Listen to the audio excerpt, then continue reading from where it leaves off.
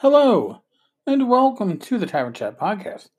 I'm your host, Eric Tenkar, your bartender in the OSR, your main proprietor at the Tenkar's Tavern blog, Discord server, Media group, Facebook group, Twittering, and Instagram shit.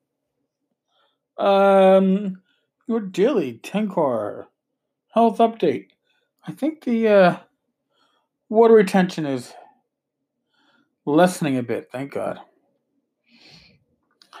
So, what do we have? Well, I talked about I I guess a fucked up Kickstarter yesterday, right? Judges Guild.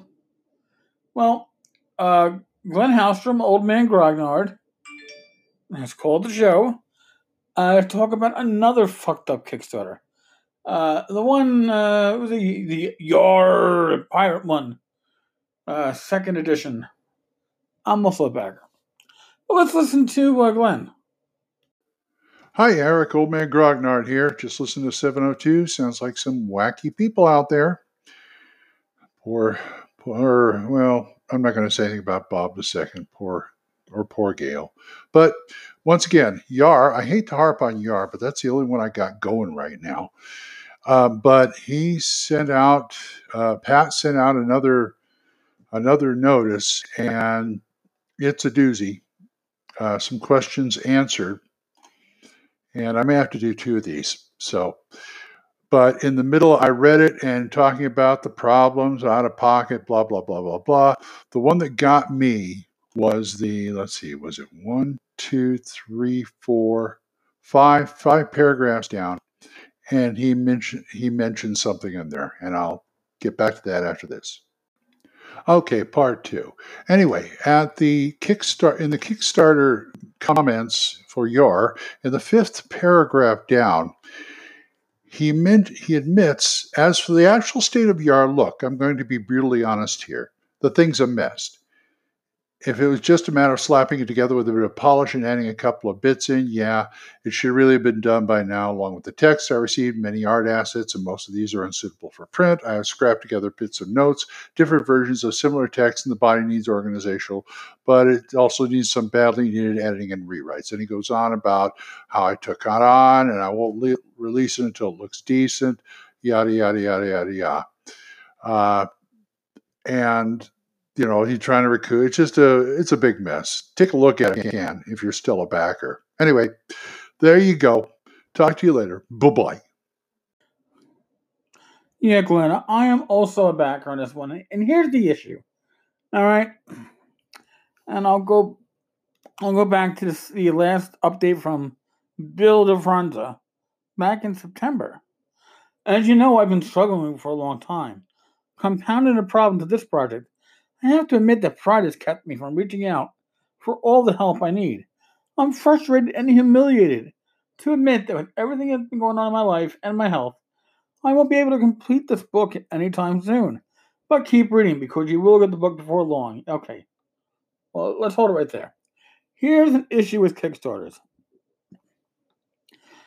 Bill sold this Kickstarter as easy peasy with just updating the game.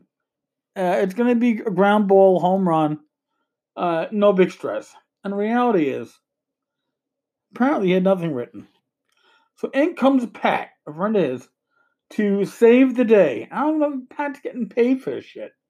All I know is he grabbed the reins and is realizing now how deep a hole he's fucking in. This is not uncommon for failed, fucked up Kickstarters. That's why you want this shit written. You want it written before you fund. I hate to say it. I know people are like, yeah, but I should get paid for the work I do. I'm not saying you shouldn't. Fuck. But the reality is, a lot of stuff happens. And these people that are brought in to save Kickstarters, this isn't like Troll Lord Games coming in to save the Hobby Shop Dungeon. All right? That's different. First off, Troll Lord, professional company, they know they can do it. Secondly, Hobby Shop, the money was still there. It wasn't spent on hookers and blow. But when you look at stuff like, axes and anvils, all right, from the traveling wizard, otherwise known as Mike Neisel, when he handed that project off, and he handed off all of his projects, he tried to sell the liabilities off too. The reality is,